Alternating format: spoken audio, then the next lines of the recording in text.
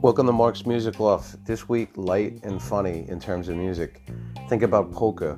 I don't know that much about polka music. Neither do you. You probably, well, why is he doing this podcast? Anyway, check out Netflix, and you're going to see two things on there regarding the so-called Polka King, Jan Lewan, guy was from Poland, and you'll see a documentary, The Man Who Would Be Polka King, and then you'll also see this comedy movie made of his story, The Polka King, with Jack Black. So there's two of them. So I recently watched the documentary on this guy, and then I just saw the Jack Black movie, which was more of a funnier version, and they put a little bit clips of the real guy. But anyway, this guy was, again, the Polka King.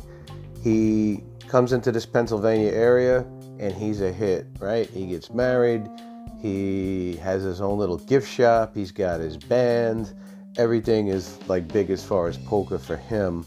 And he has his following, but then all of a sudden he realizes he's not making much money on polka. I mean, it's not like everybody needs to hear it and pay a lot of money to hear it outside of getting, a couple of beers at a festival. So he starts selling promissory notes, right?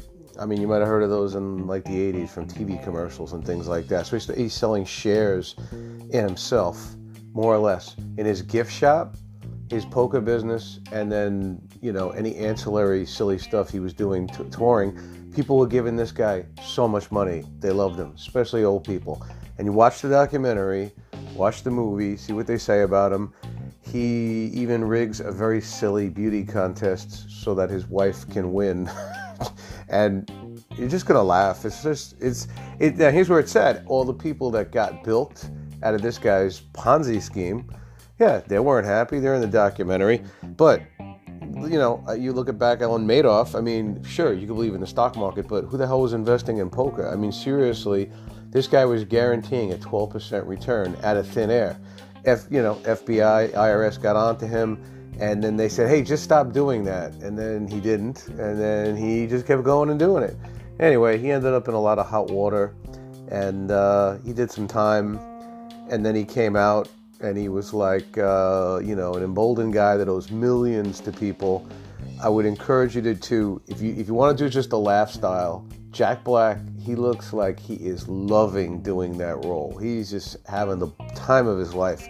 And you'll see a clip towards the end of the movie of the real guy, Jan Lewan. But if you want to get into the other details on the Ponzi scheme and in any kind of like documentary detail, then watch the other documentary. But look up Jan Lewan.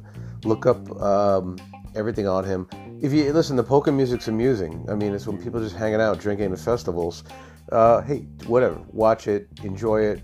As far as music content with real-life story / tragedy / crime / fun, I really recommend you check it out. There is your short, unexpected Mark's Music Love podcast. Look forward to the next one. Thanks so much.